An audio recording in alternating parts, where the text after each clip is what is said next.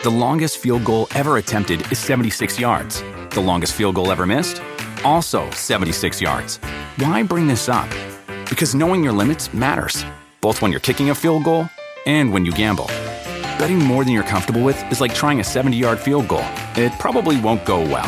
So set a limit when you gamble and stick to it. Want more helpful tips like this? Go to keepitfunohio.com for games, quizzes, and lots of ways to keep your gambling from getting out of hand. The living room is where you make life's most beautiful memories. But your sofa shouldn't be the one remembering them. The new life-resistant, high-performance furniture collection from Ashley is designed to withstand all the spills, slip-ups, and muddy paws that come with the best parts of life. Ashley high-performance sofas and recliners are soft, on-trend, and easy to clean. Shop the high-performance furniture in-store or online at ashley.com. Ashley, for the love of home.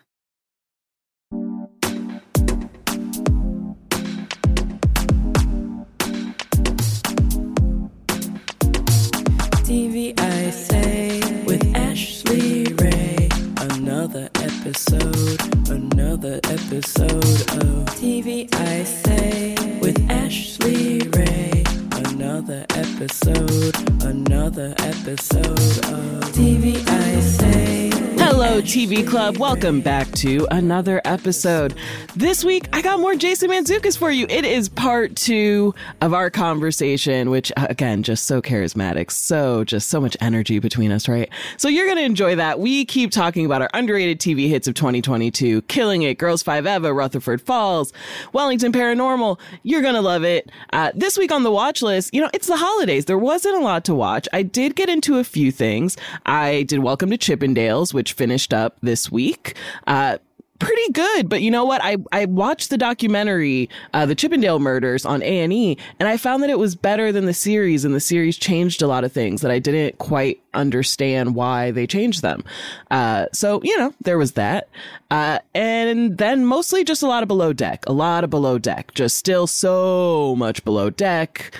That's what we got coming up. But next week, TV's back. I'm going to have a ton of stuff on the watch list for you, so don't even worry. But sit back, relax, and get ready for more of me and Jason Mantzoukas.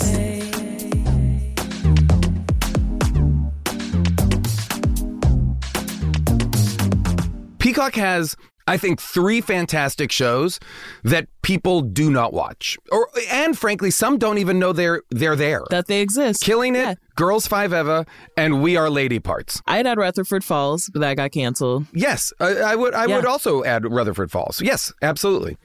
That second season came out this year as well. Yeah. And also the show Shrink. Shrink was actually a show that came out on CISO, but then CISO, didn't actually happen. Right. Tim Baltz, absolutely one of my favorite comedy performers working right now. He's on Righteous Gemstones. Which is maybe pound for pound the funniest show on television. Absolutely. He also has a podcast on the Comedy Bang Bang Network that is called Hey Randy, that is literally has made me laugh harder than almost anything else this year. It's really very funny. He is so funny, and people slept on this show really hard. He plays a guy who is basically interning to become a therapist and does freelance therapy for people to get his hours out of his garage, and it's great. Perfect. Oh, I love that. Oh, I'll check that out because I think he's wonderful. A lot of people watch What We Do in the Shadows, right? Well, one of my absolute favorite half hours on right now.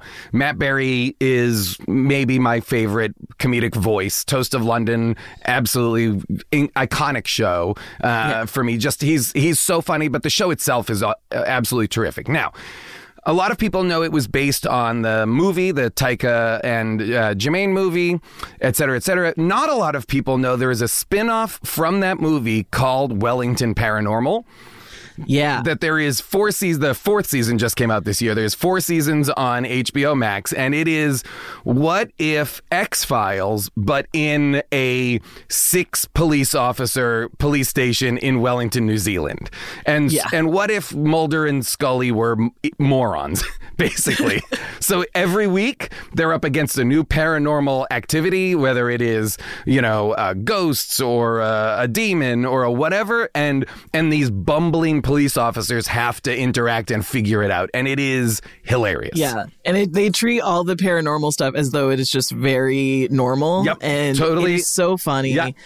It took me a while to get to that show because it was hard to find in America. Yes. And now it's like they just brought it all to HBO Max this year, and I binged it all in like 2 weeks. So good. Yeah, that's a good one. Because they'll do that dumb thing where like very clearly there will be a zombie there who's like, "Arr," and they'll be like, had a bit too much to drink tonight. You know, like they just will not engage in the fact that it's clearly a zombie. It really is so stupid and so funny. And it has that kind of Shaun of the Dead, that vibe of like we're inside of a supernatural event, but we're kind of oblivious to it. And so it's very funny. I think it's hilarious. That's a great one. Next on my list, I Love That For You from Showtime. Oh, yeah. With Vanessa Bayer. Molly Shannon. Molly Shannon. This show should have gotten so much more attention. We don't even know if it hasn't even been renewed yet. I know. With Molly Shannon, how do you not renew that right away? I agree. And and I think Vanessa is like, and we mentioned Shrill 80 Brian as well. These are two of my favorite recent SNL castmates that I feel like deserve these shows that are about them, you know, that are focused on them, because they're both to me absolutely hilarious. And in the case of Vanessa, like giving like a great, also heartbreaking performance. Yeah. It's so good. Maybe with like, you know, the Grey's Anatomy grifter lying about cancer, there will be a resurgence of interest. And I love that for you. That would be great. Wouldn't that be amazing? That would be amazing. That's a great one. Don't give Elizabeth Finch a show. Just go watch I Love That For You. Oh, it's great. Yes, I agree. I'll jump from Molly Shannon to Molly Shannon because didn't season 2 of the other two come out this year? I think technically it did, yeah. I think it came out at the beginning of this year, and that I thought was an incredibly strong season of television. Oh, of course. Just the single episode that took place at the Hillsong-style church, like the celebrity church. Yeah. Oh my God, that sealed the deal for me when he's just going to all of the different dates and ends up like back with it was perfect. One of my favorite episodes of the year. That episode was one of my favorite episodes of TV this year. I thought it was absolutely fantastic. And the show, not to take away from the season, which I thought was very strong. Really strong season, great show. I really liked the first season and then loved this second season. I thought it was great. Love the second season, and they're shooting the third right now. I can't wait.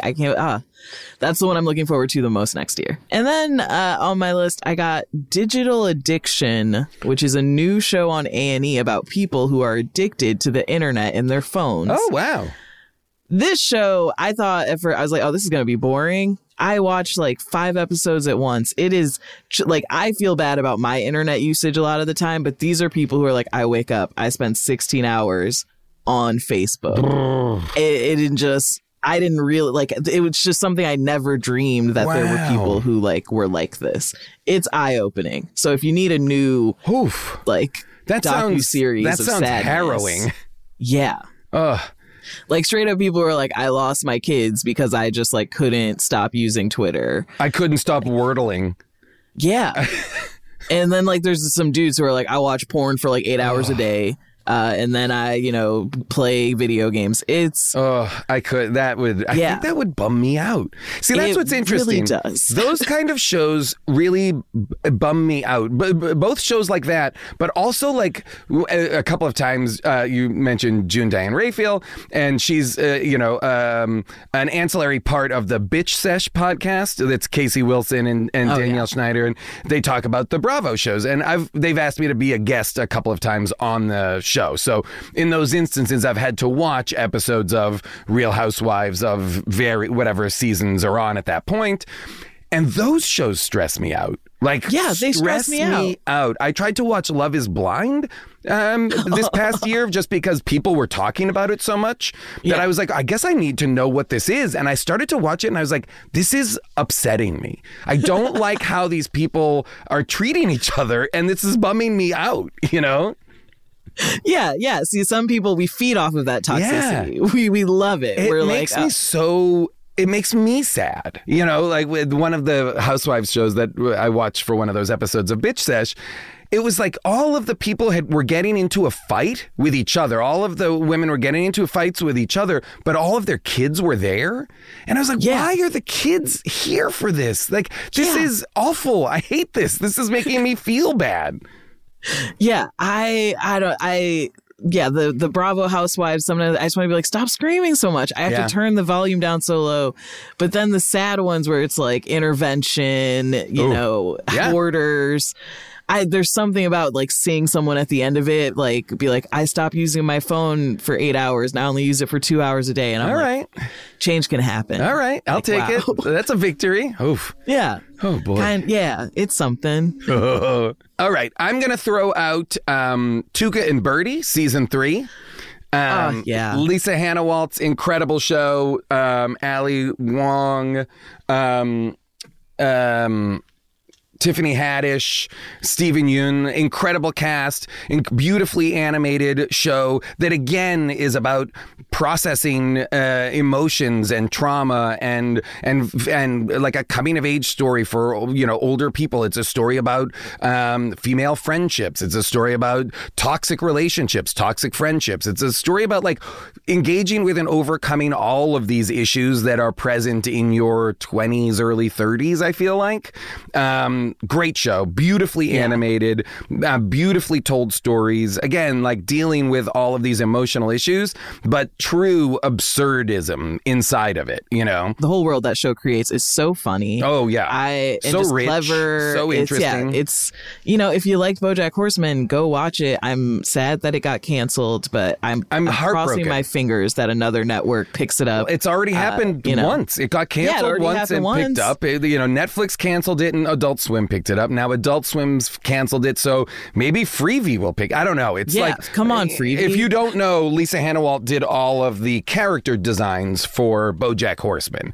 So if you like the aesthetic of BoJack Horseman, you like her work. You know, and this show takes that and runs with it. You know, it is visually stunning and fantastic. And just so many visual gags. I'm always impressed by writers who can like get those visual gags in, because I just never think of that stuff. Oh, yeah. Oh, no, it's such a strong show for that, you know, because it's not just the jokes that are coming out of people's mouths. It is like all of these smaller jokes that are surrounding it, that are just propping it up. It's really great. Yeah. You got any more on your list? Of course I do, Ashley. I mean, I literally have the longest. I could talk to you for 80 hours about television. Same.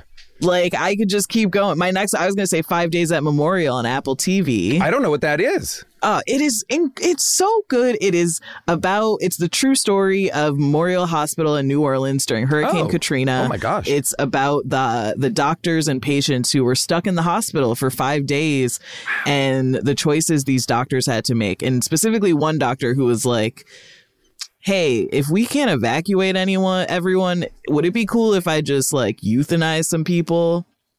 And they go into that, like the choice this woman made to be like, there are some people that like, we can't get out of here. So this is what I'm going to do.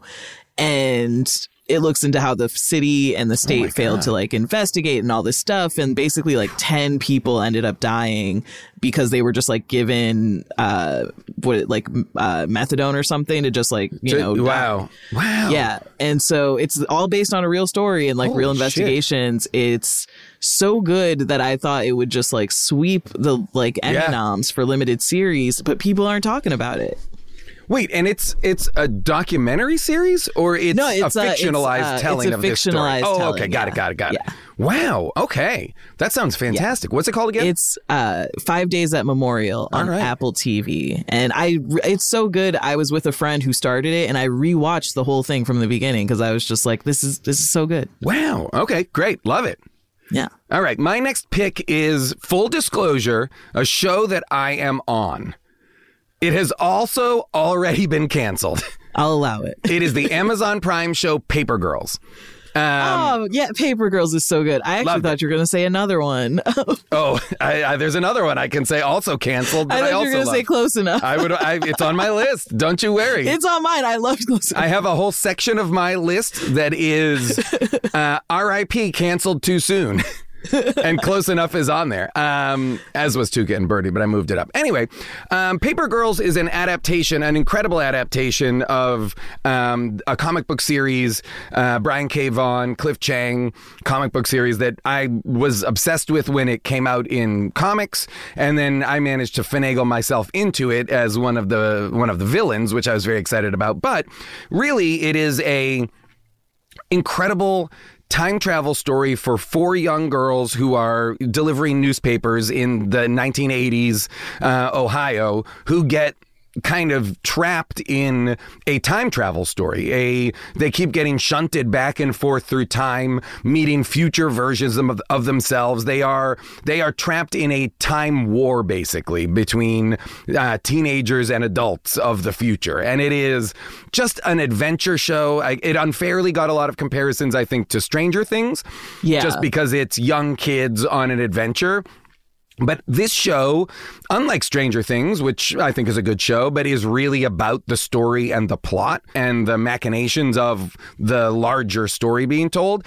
Paper Girls is about these girls. It's about these young people kind of coming of age inside of, what if your coming of age story made it such that you were meeting yourself at 26 or 36, or, you get to see your potential futures and what that might mean. Do you change the choices that you make? Do you alter when you do get sent back into the past? What do you do differently? Or are you doomed to repeat the same mistake? Anyway, it's got lots of, really interesting sci-fi stuff going on, but it's really, again, a character show. Yeah, I loved this show. I'm a big comic book show fan, and I thought it lined up perfectly with like The Boys and Invincible and Vox Machina and all that on Amazon. And I was like, oh, they're really going to dominate like the comic book like genre and really do these shows justice. And I love the first season, and I really thought they'd renew it. I really did too. I think, I was devastated because I think not only was it a fantastic show, I think it was a fantastic first season that really set up what could come. And in an environment where you've got 4 incredible young actors ready to just crush this story, I was like, oh, this is going to be my part is very, tertiary. Like the 4 lead actors who are all like, 13, 14, 15 years old, they were incredible. And I was so excited to watch them because I've read the comics to do all of the stuff in the comics that I knew was coming. And I'm just heartbroken that we're not going to get those stories. Somebody out there save it. Somebody. I wish. I really feel like that was, because I agree with you, Amazon, Boys season 3, loved it. Invincible, I'm on Invincible. We've recorded season 2. It's fantastic. It's great. Wait. I'm so excited for that. But I really wanted this to be another kind of arrow in that quiver for them of successful adaptations of beloved comic book franchises. And I was bummed that they kind of gave up on it. And I think seemingly have put all their eggs in the Lord of the Rings basket, which I enjoyed. No, good nothing stuff, against the show. I enjoyed it, but but I was like, come on, we can also do Paper Girls. Yeah, you don't have to give that show and Wheel of Time like $80 billion. God, give us a little bit. Come on, just a little bit.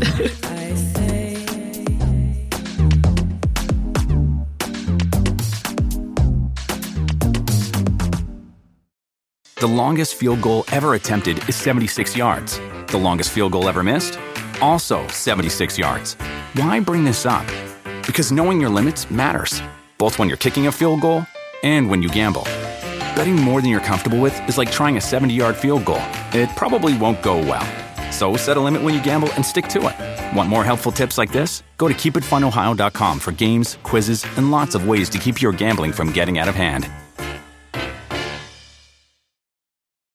Whether you're a morning person or a bedtime procrastinator, everyone deserves a mattress that works for their style. And you'll find the best mattress for you at Ashley. The new Tempur-Adapt collection at Ashley brings you one-of-a-kind body-conforming technology, making every sleep tailored to be your best. The collection also features cool-to-the-touch covers and motion absorption to help minimize sleep disruptions from partners, pets, or kids. Shop the all-new Tempur-Adapt collection at Ashley, in-store or online at ashley.com. Ashley, for the love of home.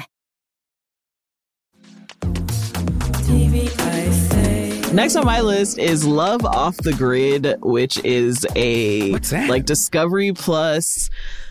It's a little like it's basically people who have fallen in love with people who live off the grid. Oh, okay. And they're like, sure. yeah, and they're like, I'm leaving my life behind to go live with this person I fell in love with who like lives in the mountains or a desert, whatever, and like built their own hut. And at first I was like, oh, this is silly. I don't really get what would be interesting about this. No, it's amazing. It is so good. Like some of the people who live off the grid are like these mountain women who are awesome. And then these like hipster dudes from New York are like, oh, I'm totally ready to like chop wood and do this. And they get there. There was one guy who within 3 days was like crying like a little girl. Oh, that's just great. being like, I can't deal with this heat. How do you live like this? Oh, I love that. So yeah, I love it. You know, it has the messiness of relationship drama, but then it also is genuinely them being like, oh, like a rattlesnake is in our water. What do we do? Oh, wow. So that's terrifying. One of my other favorite kind of types of shows that I get hooked into are the travel log food-based travel log type of show. Like for me, the version of this is Anthony Bourdain. Oh, yeah. You know, whether it's Parts Unknown or No Reservations, those are shows that just were iconic to me. But now we get versions of it that I also still enjoy, like Somebody Feed Phil, or I've really loved the Stanley Tucci Discovering Italy. I love that one. TV series that's just absolutely terrific. But my favorite from this year, you had them on, they're friends of mine, 101 Places to Party Before You Die. John Gabris and Adam Pally are doing something that I feel like is really special and needs to be kind of highlighted for people, because you might think that this is kind of what it presents as, is two guys going and drinking and eating in party cities or party places, right? Great. And that is ostensibly what it is. They happen to be two of the funniest people I've ever met who've known each other for years. But the show is really also a document of male friendship. Yeah. You know? Yeah. In a way that like that New York Times article came out a couple of weeks ago that was about kind of the decline of the male friendship, of the adult male friendship, how men don't have close, intimate friendships really. And adult men, that's something they really struggle with. This show is a demonstration of healthy, emotional friendship. And that's what and they're also just hilarious. Yeah, like they're funny and they're drinking, but then it'll also just be like, John, let's like just have a serious moment about how your dad died. Yeah, like, but and then they support each other. It's beautiful. And they tell each other they love each other constantly throughout the episode. And yes, Gabris might talk about his dad dying, but then he'll button it with a joke about his father who passed away that is so funny that you're like, this is. And what I wrote to them a note because I was like, what I love about your show is that it perfectly captures what it is like to be hanging around with you guys. You know, this is them. They are able to have very candid, emotional, forthright conversations that are peppered with genuine, hilarious nonsense. And that is, to watch that, I watch that show and I'm like, it is a show that engenders a parasocial feeling towards the people you're with. I'm like, I just hung out with those guys for a half hour, you know, or whatever. Yeah, it does. You feel like, oh, I just like studied. I went to Portland with them. This is so fun. Again, another show I want to get another season. Oh, I'm please, Powers That Be. It's on HBO Max now. It was on True TV. It was lost to the wilderness of True TV. Of True TV, which, you know, but somebody needs to pick this up. I know we did. This show, right? Watch it.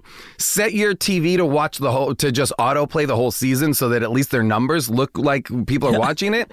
You'll love it. If you like it's fun and it's funny and it's light and it's a great show. It's a great show. It's my favorite, like, just travel, watching people eat food show. It really clicked with me. Same. So, okay, how about I'm gonna do the rest off of my list because I don't want to keep you here for another 3 hours, which I easily could do. Good call. I'll rattle mine off and then you can hit yours. Great. I got The Thing About Pam. Which, I didn't watch it, but yes. Yeah, that was a little controversial. People didn't like the use of a fat suit. I thought it was really clever. Basically a play on a Dateline show. Check it out. And also a scammer show, which people overlooked. But if you like The Dropout, Dr. Death, The Thing About People Pam. really got into, like, I feel like this year was the year of scammer TV shows the way that the year previous was about cults. Yeah, last year was cults. This year was scammers. Yeah, I did a whole list of all the scammer shows, and most of them weren't that good. But The Dropout was great, and The Thing About Pam. So okay, I'll check out The Thing About Pam. Yeah. Okay. Renee Zellweger doing one of her best performances. Then I had Home Economics on ABC, which is, again, just a cute little family sitcom, which I just got to shout out because I'm one of the few people who still likes a family sitcom. Sure. And then Flatbush Misdemeanors. Oh, I don't know what that is. Oh, my God. Flatbush Misdemeanors was on Showtime. It came on with I Love That For You, and it just had its second season but got canceled. Kevin Iso, Dan Perlman, two amazing comedians, started it as a web series, turned it into a TV show. It's about them living in Flatbush, Brooklyn. And it's kind of like This Fool. It's like that same tone of comedy of this is a little serious and their lives are a mess, but then just so many jokes, you know, like there'll be just jokes about like Dan's character committing suicide, but they're so funny. Maria Bamford is in it. She plays Dan's mom. It's one of my favorite comedies. It should have got more attention. And yeah. Is that it? That's it. Those are all my underrated hits of the year. Okay, I'll throw in. So the others that I have, a couple are. I mentioned it earlier. Girls 5 Eva put out a second season this year that was fantastic. Earlier in the year, really great, really strong, so funny. Paula Pell, just absolutely one of the absolute greats right now. Yeah, funniest of funny. I will shout out a couple of things that I do feel like are getting attention or are inside of larger things. So for me, I've loved both Star Trek Lower Decks, which I think is hilarious. So funny, yeah. Workplace we had comedy. Jerry O'Connell. Yeah, we had Jerry O'Connell on the show, and I love that show. Great, so funny. So I'm sure your audience has heard about it, but it's great. I will also shout out I'm on this one, Star Trek Prodigy, which is another great Star Trek show that is the young adult. You know, it's a team of kids, a teenagers team of kids it's the first Star Trek show that's about young people. And it's fantastic, like a coming-of-age story in space. Really great. Love that show. Kotaro Lives Alone. Do you know this? No. Kotaro Lives Alone. I don't even know how to explain this. It's on Netflix. It's a beautiful anime that's about like this apartment complex, and the people in the complex realize that there's a 10-year-old boy who seemingly lives alone in one of the apartments. And that is, in fact, the case. And it's all about the interaction between the interaction between these adults and this kid, and what this kid, I don't even know how to explain it. It's just, it's a show that I sobbed through almost every episode of and was just so moved by it on a human level. It is like beautiful and heartbreaking and very funny, but not a comedy in that sense. It is just like, I don't know. It was absolutely mind blowing. Child neglect is moving. It's really, there's something like fascinating about it. And then a couple of shows that I feel like absolutely have gotten they're on all the lists. They are, these are the shows that people talk about, but I still feel like we're vastly dwarfed by the mega monolithic shows of the year. The Game of Throneses and everything else. Everybody was talking about The Bear, Chris Store's show The Bear, which I thought everybody talked about The Bear. Absolutely fantastic. Loved it. But for me, the best show of the year, unquestionably, is Reservation Dogs Season 2. Oh, absolutely. I mean, absolutely.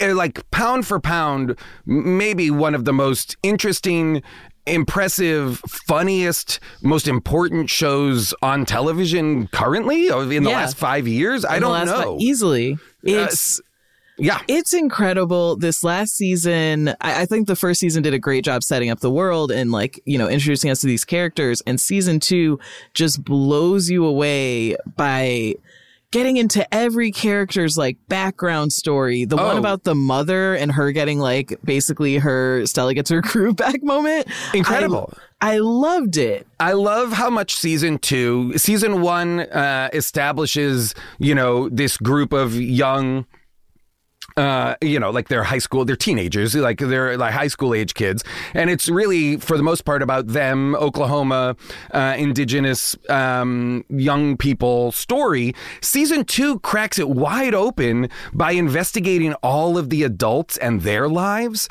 from there. And you see how death and loss and tragedy have impacted each subsequent generation. For the older generation, for the aunties, it's the death of Cookie has really left a mark on them, and for the characters that we've been following, it's the death of Daniel, and how much these 2 seasons have been for them, for Elora Danan and Bear and Cheese. How much they're dealing with Daniel's death. It really was. And then finding time to do side episodes where like Big, the police officer. Yeah, the sheriff does shrooms and stuff. He accidentally doses himself with hallucinogens. And like finds a white power cult. It is so good. It's incredible. The show is pound for pound just the best show on television, careening between such funny, hilarious jokes and then like gut-wrenching the 4th episode of season 2 that's all about Elora Danan's grandmother dying. Yeah. And what that whole story unfolding, that episode was absolutely shattering, and beautiful. Yeah. And then you also get like the one where they try to run to California and get stuck with like the super religious white woman who's just like Megan Mullally. Ranch. Oh no, yeah. Was it Megan Mullally? No, I don't think so. No, Megan Mullally was the other woman who's giving them whose truck they steal, right? Yeah. Holy shit, the show's so good. The show is really exceptional, and I know it's on a lot of lists. People do talk about it, but it doesn't get the award attention. Like it should again sweep the Emmys. Like that show needs to be. It really is one of the best shows in years. Really impressive. And also the kids on the show write a lot of the episodes. Like she wrote Elora, that actress wrote that episode about her grandmother. Oh, I didn't know that. It was the first episode of TV she'd ever written. And one of the podcasts I was listening to interviewed Sterling Harjo, who created the show and runs the show. And he was saying that the episode where Cheese ends up in the boys' home is based entirely on one of their writers. That's his story. And so that was... that the writing staff is putting so much of themselves into these stories, and that they have the room to have an entire episode where it's just about Cheese going to a boys' home that Marc Maron runs, and it introduces you to a whole new set of characters, and you are like, oh, I'm not following any. Yeah, exactly. I love that. I love that this show can effortlessly establish, 14 named characters, all of whom deserve complete exploration. Yeah. And somehow they do it while maintaining overarching storylines that are very emotionally resonant and satisfying when they come to a conclusion. Like when they go to California at the end of season 2, spoiler alert for season 2. When they get to the end there, and they're paying off something that they started episode 1 of season 1. Well, yeah. I love that they took their time and really let a lot of other stuff happen to our characters before they wrapped that storyline up, you know? And also, I'll say maybe my favorite Marc Maron performance. Great episode. Incredible.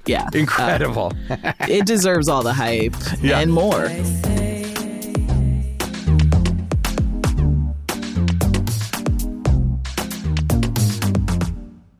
Ready for a new and exciting career challenge? At DHL Supply Chain, you're part of a team committed to creating innovative solutions for some of the biggest brands in the world. We're recognized as a best place to work, where people are valued, supported, and respected. DHL Supply Chain is hiring for a wide range of salaried operational and functional roles. Previous experience in logistics is welcome, but not required. All opportunities, no boundaries. DHL Supply Chain. Apply today at joindhl.com.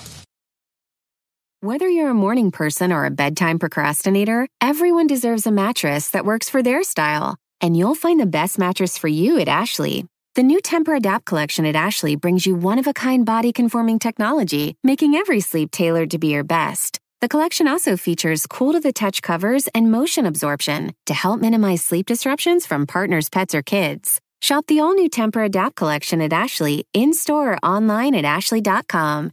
Ashley, for the love of home. One of the things that I have not talked about is I have also watched, do you rewatch old things? Yes. Okay. Yeah. I rewatch old things like Mad Men. I rewatch every year. Yeah. The Wire, I've rewatched a ton of times. Yep. There are a few like I don't know, like weird 90s, like early 2000s cable shows like Dead to Me. Oh, okay. Which had like Mandy Patinkin and was on. I love that show and I rewatch it all the time. Wonder Falls, which was like this ABC comedy. I remember that show. Yeah, I used to watch that when it came out. Yeah, I loved it, and it's so fun. I rewatch it all the time because I have it downloaded illegally on my computer because I loved it back then. Oh, that's and cool. it's hard to find. Yeah, so I feel like the shows that I loved that got canceled and are hard to find, I revisit a lot because I'm just like, that's smart. I like that. Oh yeah, you know, like popular. One of mine that I rewatched because I do that too with some stuff. I rewatched Terriers this year, which is like for me like a perfect show. I love that show. Yeah, One it's a season. perfect show. It's a great show. I watched all of Justified this year.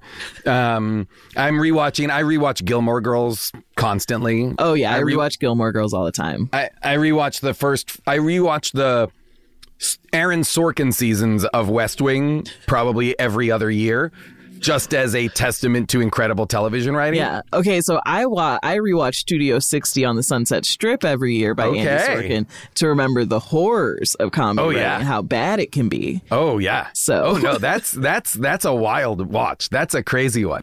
You watch the show and you're like, people really did this. They really made this. Oh, and when you think about the fact that it came out at the exact same time as 30 Rock. Yeah. And everybody was like, well, 30 Rock's doomed because Aaron Sorkin's going to own this space. Yeah.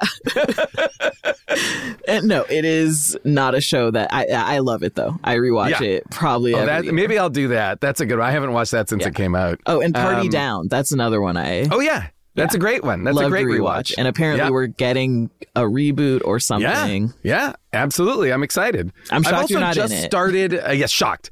I've just started for the first time. I'm curious what the shows are for you. The shows that are everybody tells you to watch, but you've never watched. I'm watching one of them currently, and it's Doctor Who. Doctor Who's one for me. Yeah. It just seems too big. I don't know where to start. It's great. Like, how do you jump into something like that? Okay, so here's what I did. I started at the Christopher Eccleston season, which is the beginning of the new era of Doctor Who. Okay. And that season is medium to medium bad. Okay? Okay. It's not great. But the next season begins with David Tennant, and it's terrific. From then on, and then Matt Smith comes in, and from then on, it's just pretty much incredible.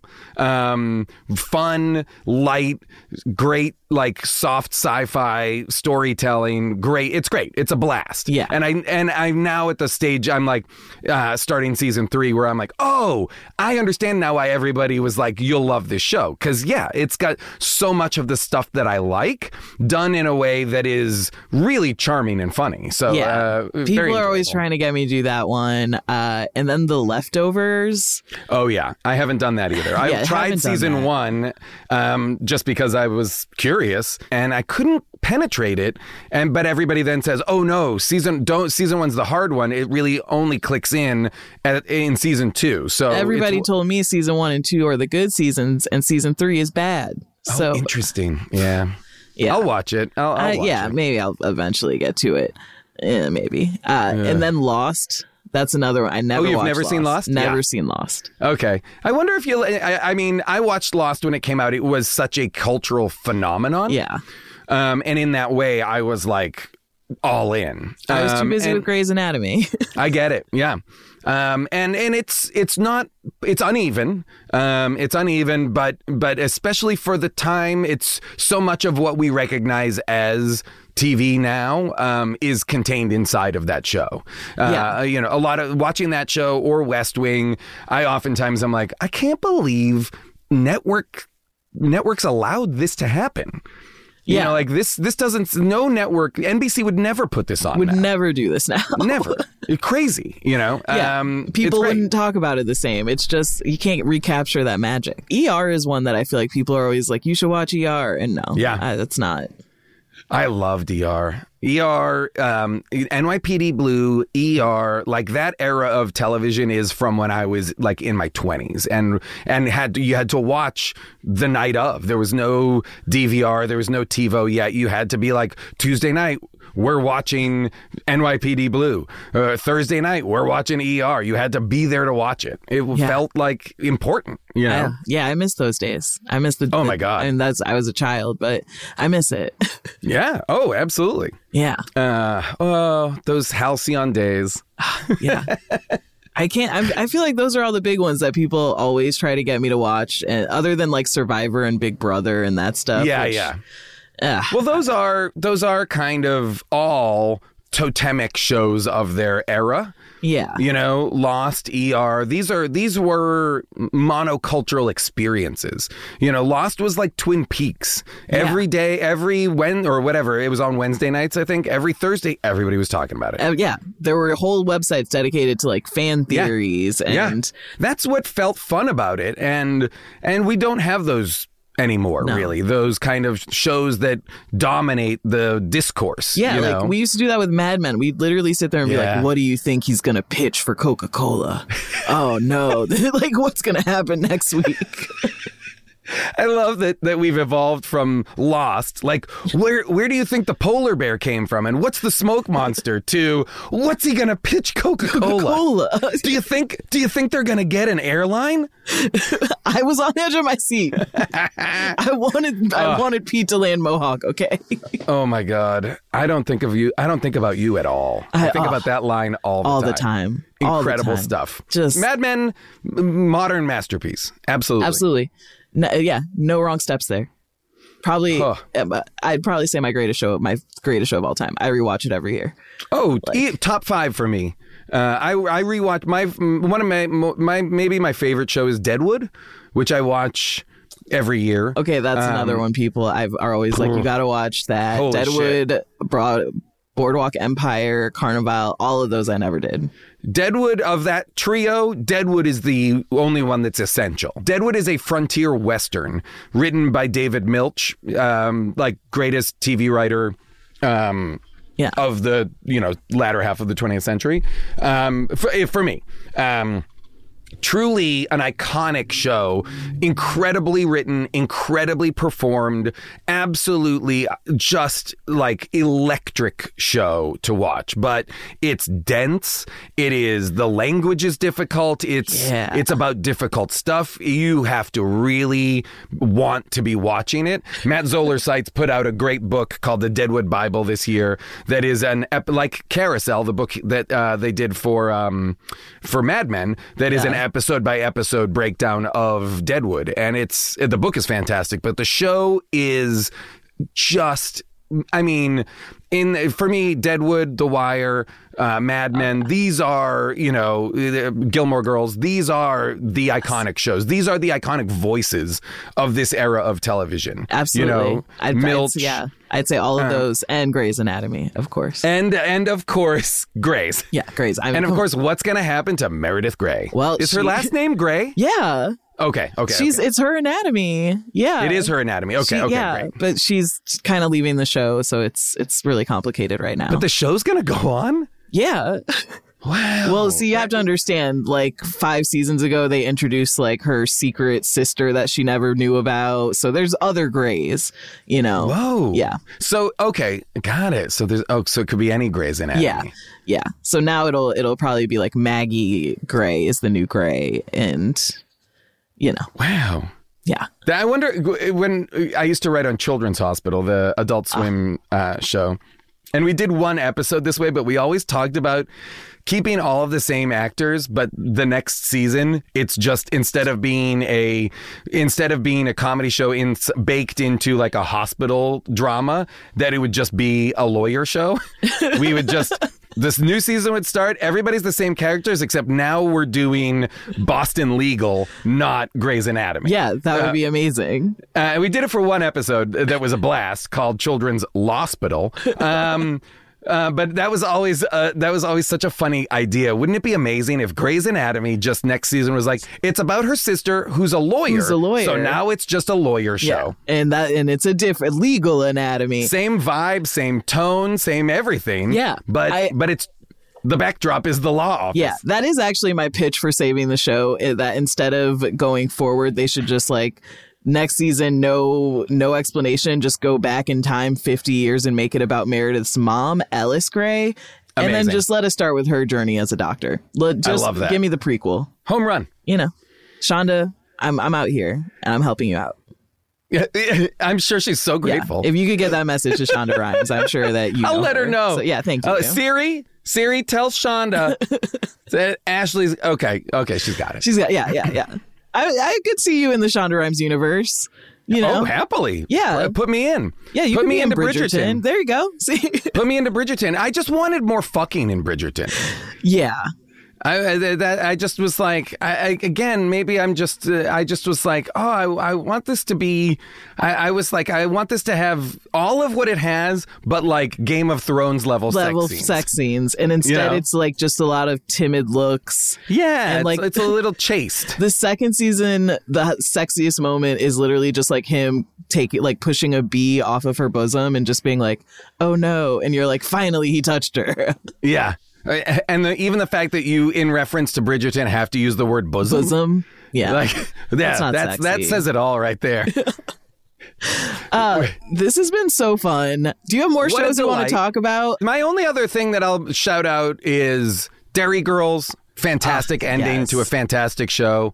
I really enjoyed The Boys, Peacemaker. These are just big shows. I loved Peacemaker. Loved it. These are big. These are the IP shows, though, that I feel like I didn't need to shout out, but that I thought were phenomenal.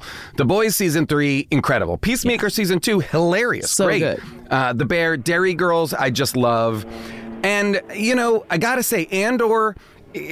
Star Wars is my preferred and my favorite fandom universe. Same. Not the fans themselves, but I mean, like, I am a fan of Star Wars. Andor maybe has become my favorite Star Wars ever. Yeah. Period. It's wild. Yeah, I put it off. I was kind of like, whatever. Everyone's talking about it, but The Mandalorian just kind of made me tired. Yep. And then this weekend, in between binging Below Deck Mediterranean, I finally started it, and it's so good. Oh, yeah. I mean, it really is. And again, kind of in line with what I was saying before, it's a show about character development. It's not about Jedis and it's not about wizards and the Force and this and that. It's about real people trapped in a situation that is escalating fascism surrounds them. What are they going to do as ordinary people? And what happens when you try and push back? And that, the deeper character development storylines for these characters who are not part of the world that we recognize in Star Wars. I just thought it was fantastic. And then my canceled too soon, Close Enough, again, a show that I'm on, the incredible J.G. Quintel show. So good. Heartbreaking. And you know, and HBO also just Max, want to say for Close Enough, go watch it illegally since HBO Max took it off the app. That's what I was just going to say. HBO has erased, not just canceled it. They some brilliant shows. Yeah. They have erased them from the service. So go and find Aquaman, King of Atlantis, Infinity Train, which is incredible. Infinity Train is one of my favorite shows of the last 5 years, and the fact that not only was it canceled, but it was erased, scrubbed. Just like what? Come on. Yeah. Close Enough, incredible. And then go find Tuca and Birdie. That is available. Yeah. Tuca and Birdie's up there, and it's great. But that also is on my canceled list, and Paper Girls on my canceled list as well. Canceled too soon. These were great shows. They deserved more shots. Anyway, Yeah. I think that's my list. I do want to ask one more. What do you think is the most overrated show of the year? I'm trying to think. My overrated, I don't really... The shows that I think maybe I would point at as overrated are... And it's not that they were overrated. It's just that they weren't... for me, like House of the Dragon... and Lord of the Rings, boy, I enjoyed them. I watched them every week. I delighted to watch them, but they didn't leave much of a footprint for me. Like on my, in terms of like they weren't like they weren't my iconic shows of the year. I just enjoyed them. So I don't know that makes them overrated, because I also don't think everybody was out there beating the bushes being like, hey, House of the Dragon is the greatest show ever, the way that they were with Game of Thrones. But so I don't know that it's overrated. It's just those were the two that I really enjoyed them, but they didn't knock it out of the park for me. Yeah, and they got a lot of attention. And for me, it was kind of like, if you get around to House of the Dragon, watch it. I wouldn't necessarily recommend it to people, but yeah, it's okay. It's entertaining. Yeah, if you enjoy fantasy storytelling and these kind of stories about elves and orcs and all the rest, this has got it. And it's got a dense mythology that's so far pretty fun. Yeah. So, that's about it, though. I wasn't sucked in like, I gotta know who's Sauron and what's gonna happen. I was just like, oh, they'll tell me. This is fun. It's like, okay. Yeah, I'm just watching it. It's fine. One of the things that I've enjoyed about this period of really wonderful stuff is not just interacting with it, not just watching this stuff, but then going and listening to podcasts, listening to you talk about shows on your podcast is great. Or I listen to Mallory Rubin and Joanna Robinson on the Ringerverse, or, Chris Ryan and Andy Greenwald on The Watch, or Jason Concepcion and Rosie Knight on X-Ray Vision. Like, I like listening to people dissect and take on all of these things, and then also get those creators, Andy Greenwald, talking to Sterling Harjo about Reservation Dogs. Fascinating. People talking to the creators or the actor. Like, I love now having the ability to enrich my processing of a show by tuning into voices and people who I like hearing from about these things. So often I'll be like, oh, that show's okay, I like it. And then I hear them talk about it and I'm like, oh... Yeah. Well, that was for me. I was a casual at best Game of Thrones watcher at the very beginning, but then started listening to Binge Mode, the Mallory Rubin, Jason Concepcion show Binge Mode, that really brought a sense of they're both book readers to their discussion of the episodes. And so when they were giving me background and context and understanding for the show, I enjoyed the show so much more. Yeah. And then the watching of the show and then the listening to them talk about it it's like a 1-2 kind of like, oh, I like it even more now. Yeah. Yeah. And which I think is a great thing. We don't get that experience a lot anymore, but I'm glad you got to join me today to do it. Do you have a worst show of the year? After all that positivity you just said, is there a show you're like, this fucking sucked? I'll be honest. If something sucks, I will abandon it. That's really smart, yeah. Now there's a thing. Unless I've watched, because there's a completionist in me, because I like I told you at the beginning, I write down everything. So if there is something that I feel like, if I'm 4 episodes in and there's only 8 episodes, I have to watch the rest. Just because. I have to finish it. I've got to finish it. So a lot of times if I watch something and I'm like, oh, I don't love this, I can abandon it after 1 episode. That's or a good 2 skill episodes. to have. But anything more than that, I'm like, oh no, I've got to follow through. And I'm trying to look through my list to see if there was anything that I bailed on or really didn't like. And I'm trying to think, I desperately wanted the live action Cowboy Bebop to be a real show for me.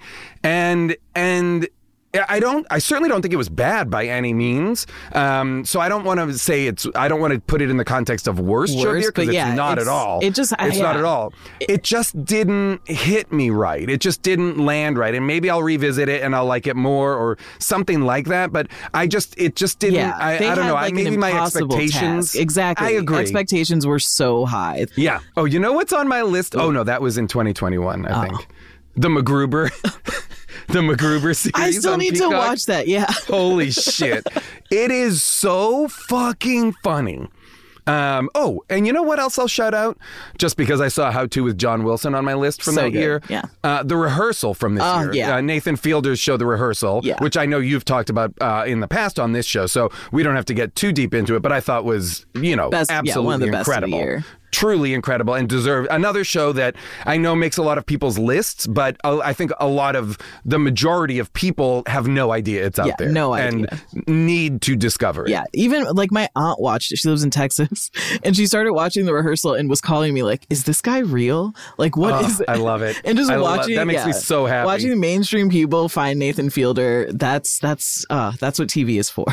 Yeah. Yeah. I'll say my worst of the year is the Peacock Casey Anthony documentary, Casey Anthony, Where the Truth Lies. Horrible. Morally horrible and a horribly done truly? documentary. Oh, really? Oh, my God. Okay. Yeah. Wow. The whole point is like, maybe Casey Anthony's innocent. Let's pay her a bunch of money to see what she has to say. Oh, wow. So it's her. It's her. Like first person. It's her first interview, and it's like 3 episodes all about her. It's like 6 hours long, and it sets out to make you think, oh, she didn't do it. But by the end, you're like, oh, she definitely did it. So just horribly done. That's too bad. Yeah. All right. I feel like we talked about every TV show, actually, and everything. But yet my list here has so many more things on. Like I'm just like looking at, now I'm just in my, what I've watched. Yeah. I'm like, have my notebook open because I'm like, there's so many things. The show that I feel like I've got to watch is the Steve Carell, Domhnall Gleeson. Oh, The Patient? Is it called The Patient? Yes. Yeah. Yeah, The Patient is on my That's the top next show 10 I've list gotta of the watch. year. The Patient is so good. I know. Yeah. I got to watch it. Yeah, I'd put that at the top. I really loved Pam and Tommy this year, which you were in as Tommy's penis. Yeah. That was one of my favorite limited series this year. Yeah, great. What a great show, and what a wild part to play. Were you the literally. first person they came to? I don't think so. I mean, or at least they've talked publicly about talking about other people, bigger stars, that they were thought of. So I don't know where I fell on the list, but I think once they got to me, it really was because I'm friends with Rogan. He just texted me and was like, hey, do you have like half an hour to record a couple of lines for this show? Yeah. And I was like, yeah, absolutely. For sure. And I was like, what's the part? And he was like, it's literally Tommy's dick. And I was like, yep, 1,000,000%. And that was it. I got on a Zoom with Craig Gillespie, and we did it. Like I said, like 20 minutes. And they were describing to me all of what it would look like and how it was going to move and this and that. Yeah. And the pee hole was going to talk like a mouth. And I was like, wow, sounds great, guys. Well, okay, see you later. And then 6 months later, I'm watching it like, holy shit, this is fucking crazy. They're really doing it. Oh, yeah, really doing it. What kind of, how do you center yourself to play Tommy Lee's penis? You know what? It's a character that in pop culture that we've known for decades now. Yeah. This is his dick has been a prominent part of pop culture for now years. So, to tackle such an iconic character, to embody such an iconic character, is so difficult. I really had to do the research, Yeah. Really had to do the research Probably had to go figure it out. Just, really pull yourself into it. Oh my God, Jason, I want to thank you so much for talking to me for 2 hours. This has been amazing. Wow. Check out Star Trek Prodigy on Paramount Plus and listen to How Did This Get Made right here on Earwolf. Oh, yeah. The Earwolf family. Family. I love it. Love it. And listen to this podcast. This is a great podcast. I've really enjoyed it. Thank you. Can you just say, listen to TV I Say with Ashley Ray. She's great. Listen to TV I Say with Ashley Ray. She's great. Thank you. Wow. I'm just going to make that like my ringtone on my phone. That's your pull quote? I Yeah. say